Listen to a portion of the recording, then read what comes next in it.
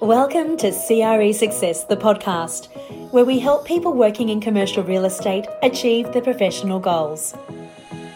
Check us out online at cresuccess.co/podcast. And now here's your host, Darren Krakowiak. Hello, welcome to episode 6 in season 2 of CRE Success, the podcast. My name is Darren Krakowiak, and today I've got a great guest named Michael Field, who is an expert in competitive strategy for business-to-business organizations. And he runs a consulting firm called Evet Field, and he is the field part of that, obviously.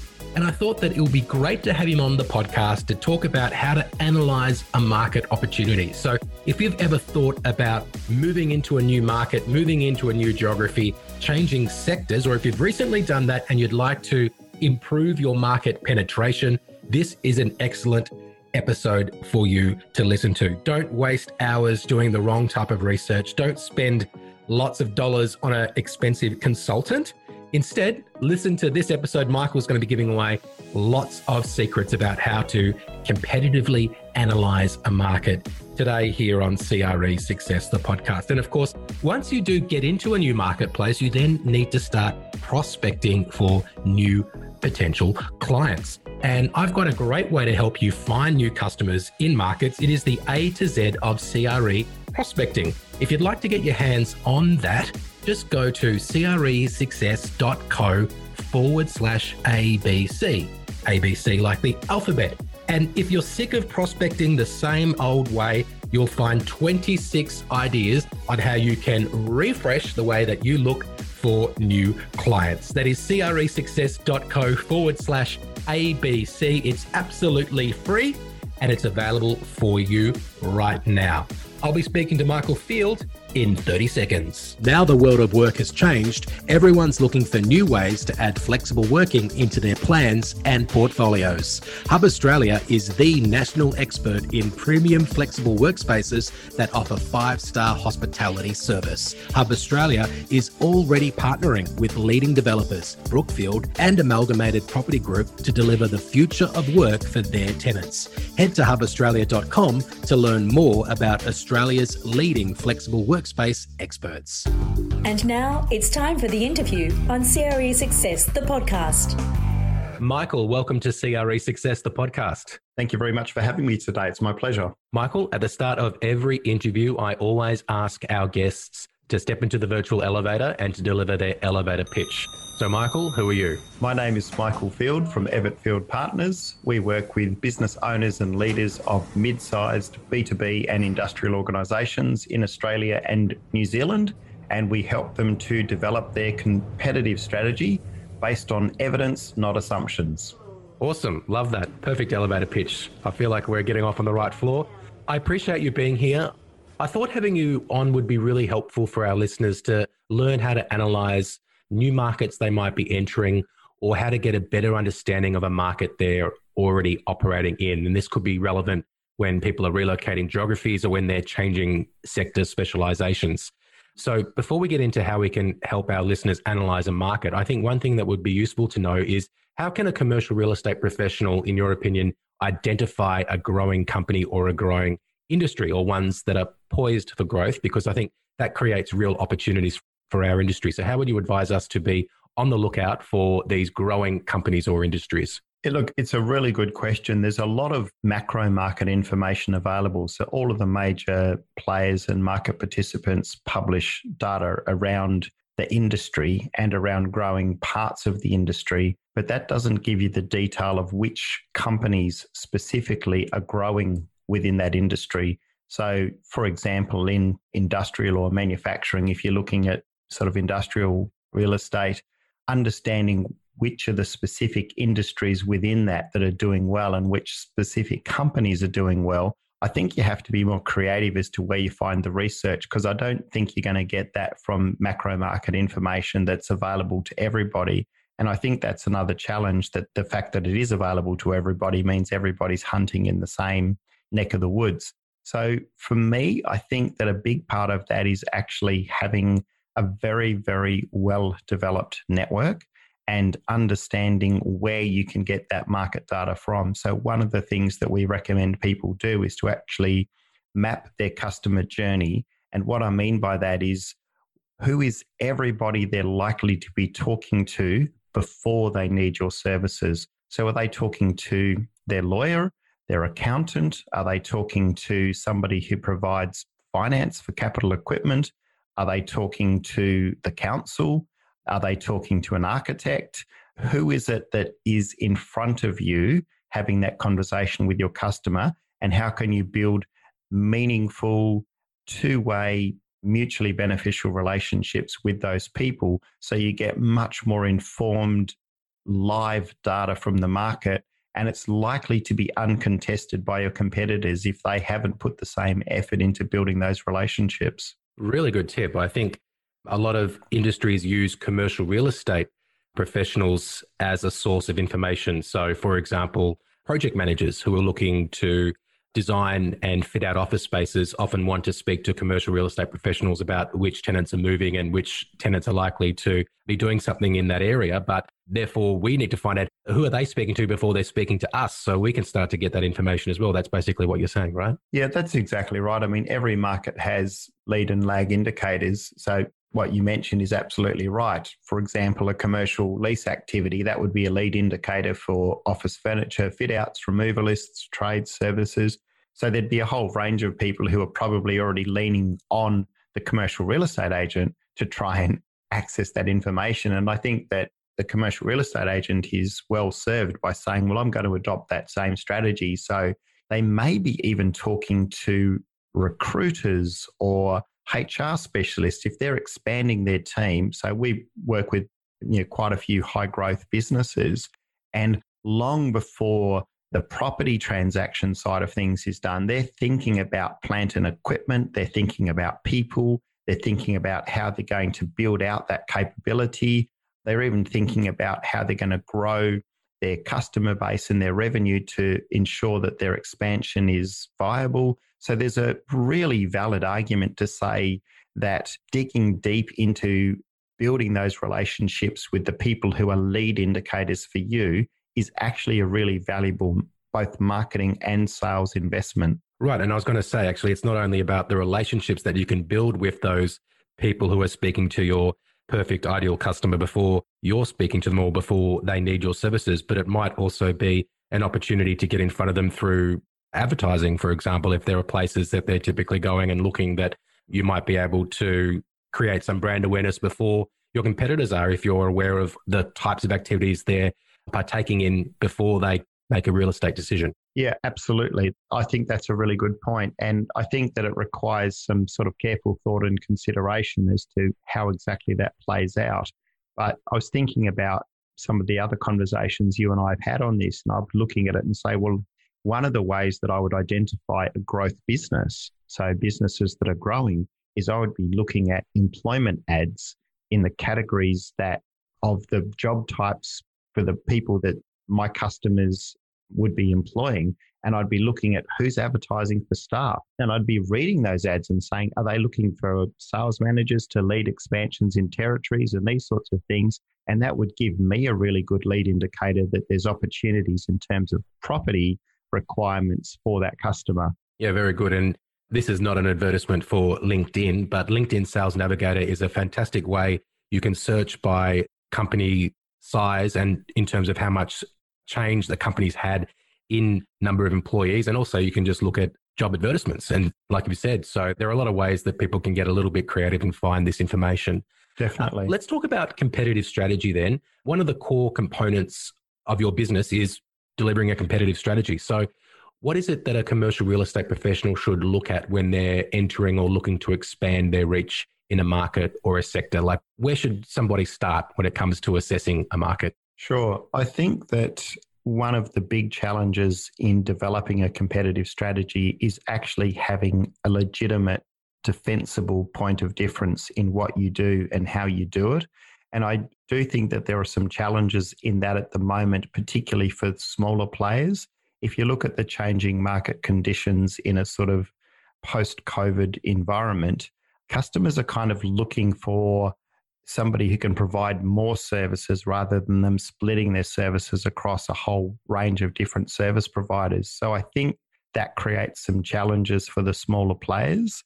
The competitive strategy has to be about why should your customer choose you given all of the options available to them in the market? So why should they choose you?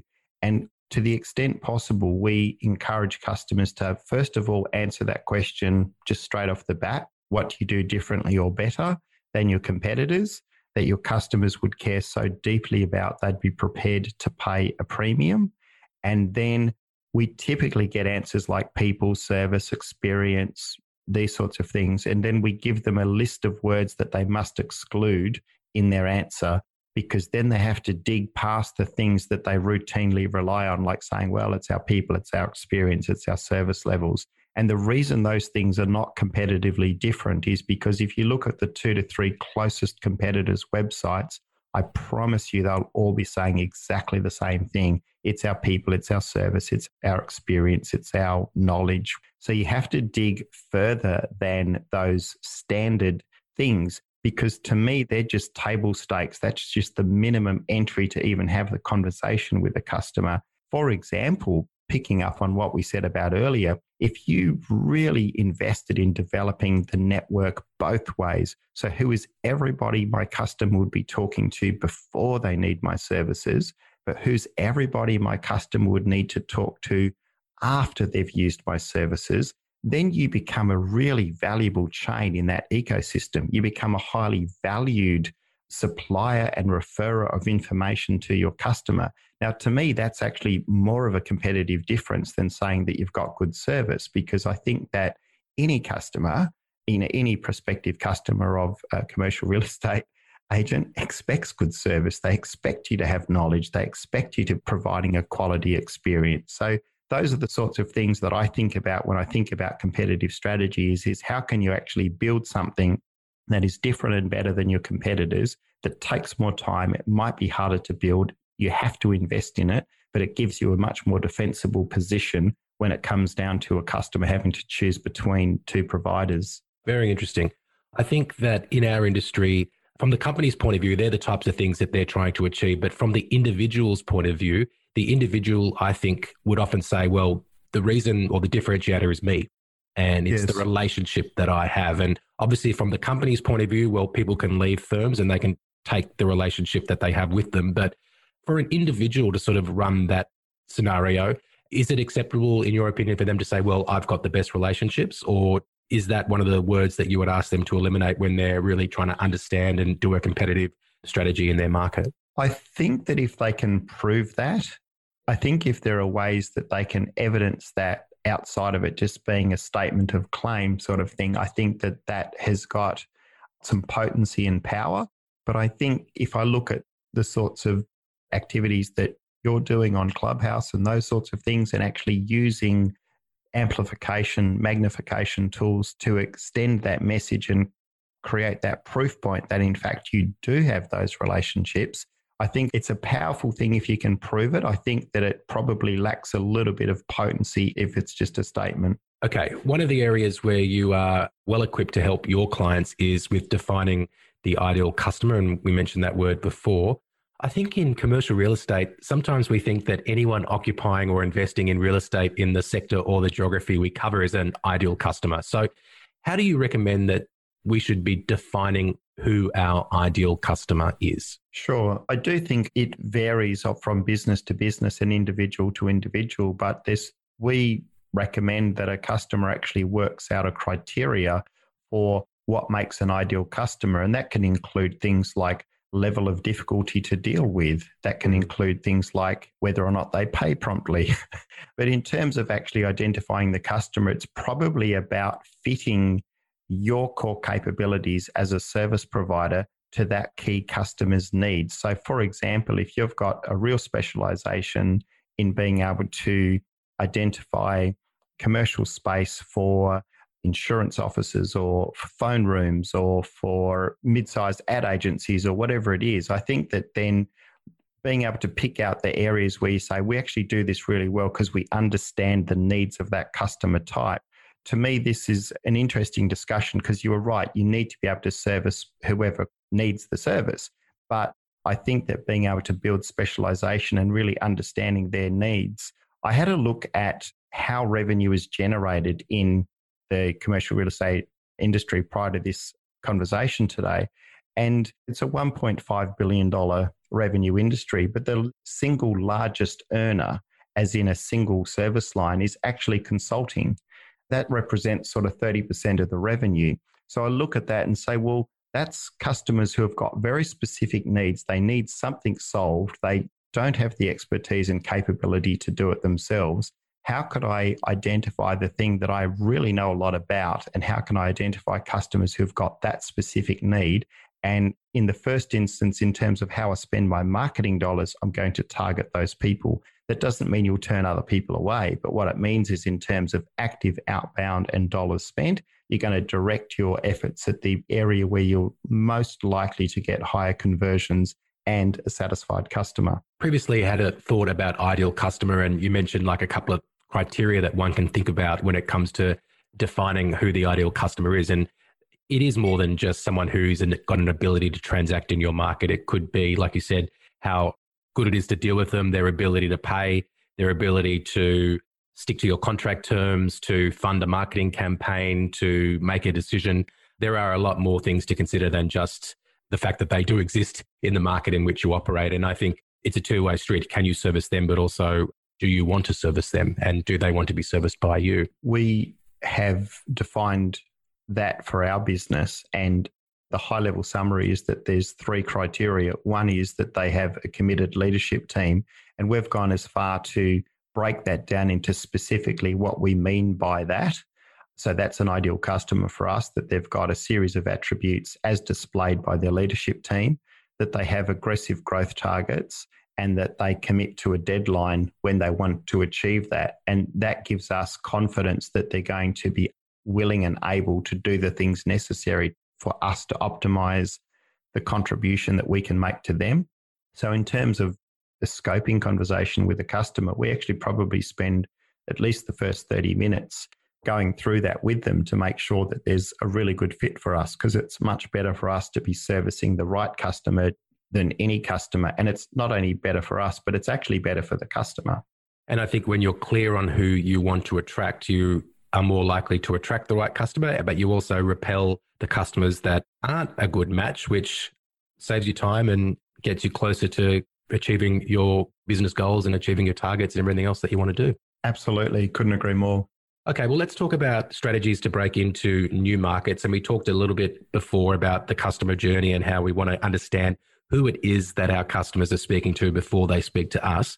But let's talk about building up a presence, establishing credibility, initiating conversations, and then hopefully converting those conversations into business opportunities. Because I think in our industry, that's a real sort of, you can think of the customer journey, but then we think about it as a pipeline, and how do we advance a customer through a pipeline? So what are some of the ways that you advise your clients as they are entering markets to build a pipeline and then to advance their opportunities towards being revenue generating opportunities? Sure.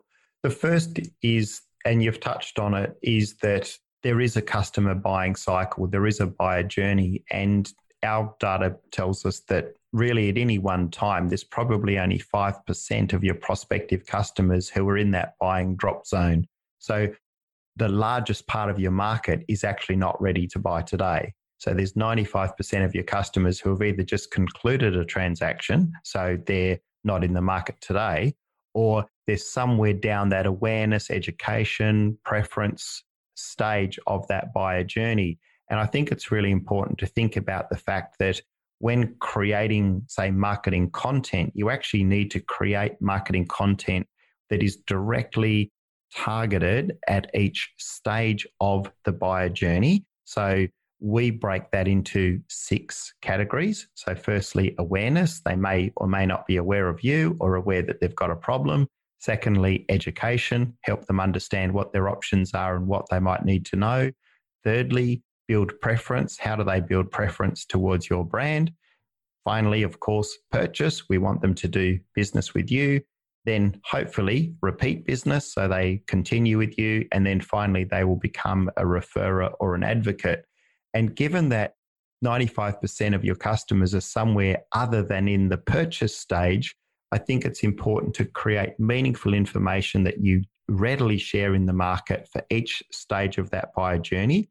The intention of that content is, as you said, is to move them smoothly to the next stage or further down the funnel, further along the buyer journey. But importantly, I think that you need to look at it like you're leaving a whole series of breadcrumbs, and the customer experience should be that it's like a choose your own adventure, that they're actually saying that was really interesting. Oh, there's a link to a video. I might watch that video.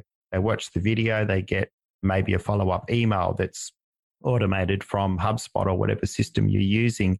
And I think that the way you want to do it intelligently is to surround that customer with the choice for them to be able to continue to consume that information while they're building preference towards you.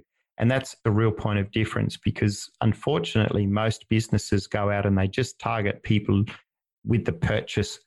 We're looking for people who are ready to do this. We're looking for people who want to acquire a property or lease a property or whatever that may be. And it's like, well, there's a whole bunch of stuff that happens before they're ready to do that. And you've got to help them there, because that's actually where they'll build their preference. Some interesting data that we came across in a research piece a couple of years ago, and although it was for a different product, 80% of the customers in this particular research piece actually selected the first vendor that they dealt with, providing that vendor met all of their expectations as a customer. So if it was an unsatisfactory occurrence, then of course, no.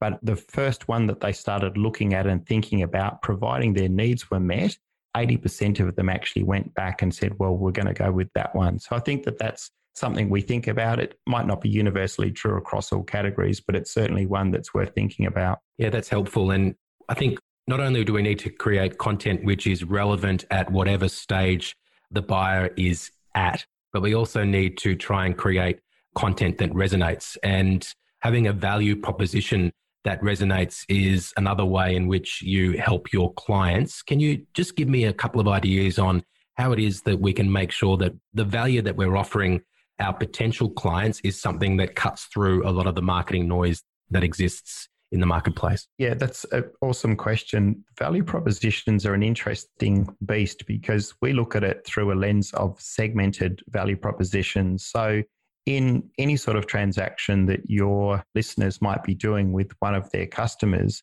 although there might be one or two key people that they're dealing with, there's quite a few people in that, what we refer to as the invisible buying committee. There's other people inside that organization who are going to have specific needs about who they choose, where they move, why they move, what that might be.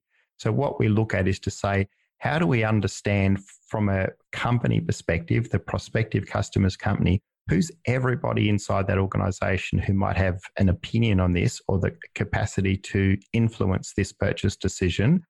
What is the specific information that they need, and only that? And how do you then create content which is geared towards creating a value proposition just for them? And then finding marketing ways. And you mentioned LinkedIn earlier. LinkedIn's fantastic because you can target people by job title. For example, there are going to be people in HR who have very specific things on their mind around what sort of property they move into, or there's going to be people in operations, there's going to be people in OH&S and all these other areas who are going to have specific views. And I think that for me, value propositions are no longer just a big sort of overarching statement to say we're all of these things and we can satisfy you. You actually have to break that down to key buyers and key influencers and then create custom value propositions that should be the lodestone. They should be the true north for your content stream to those people with your marketing efforts. Well, I think you've just created a lot of work for people listening. Look, it's not easy, but it's worth it, right?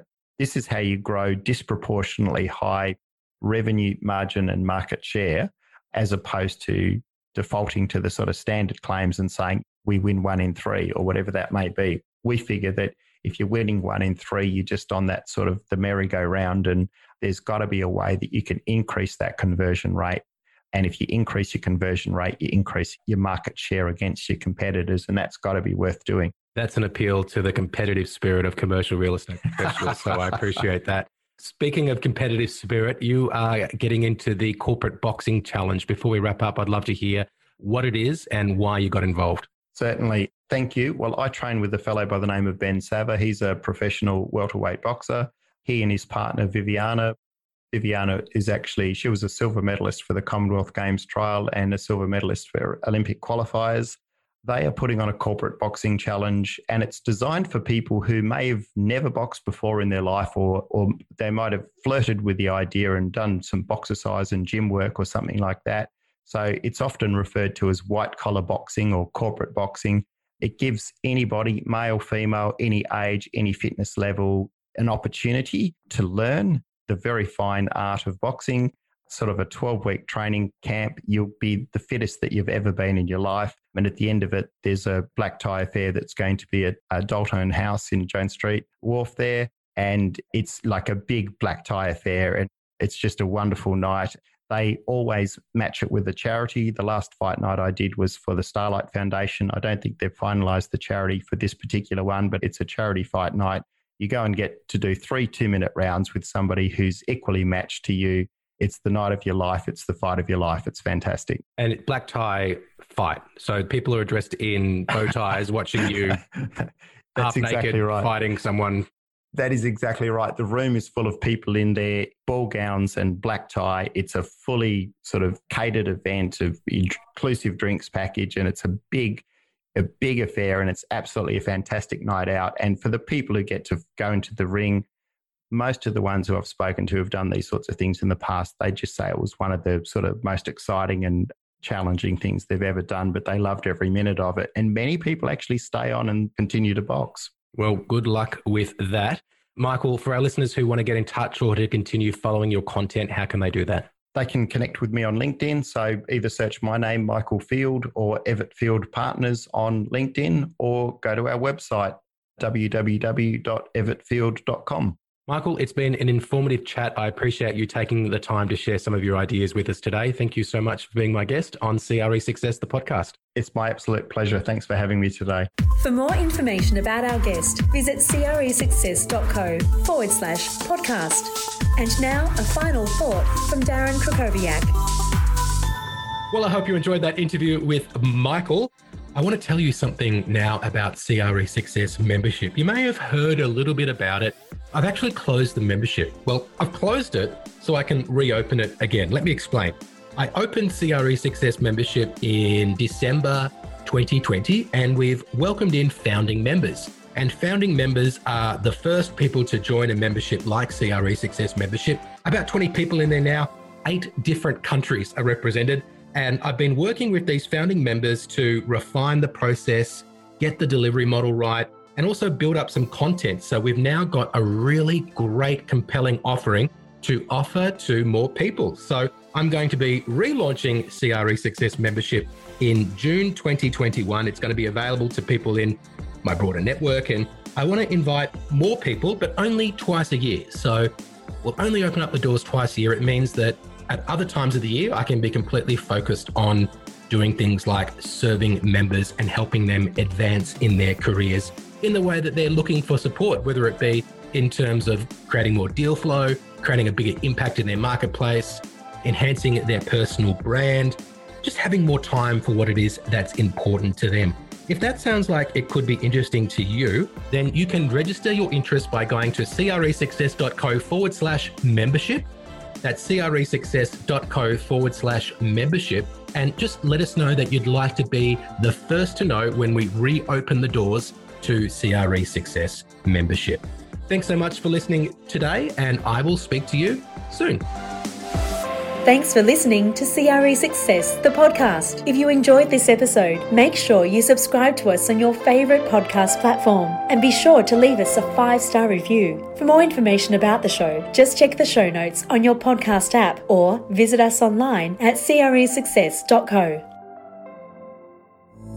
90% of the world's data was generated in the last 2 years. Credia is a business intelligence and analytics tool for commercial real estate professionals. Using real-time insights, track key portfolio metrics and benchmark against the market so you can make faster and well-informed decisions. With live dashboards and bespoke reporting, impress both your executive team and your property clients. It's time to turn data into your most valuable asset with Credia from Released.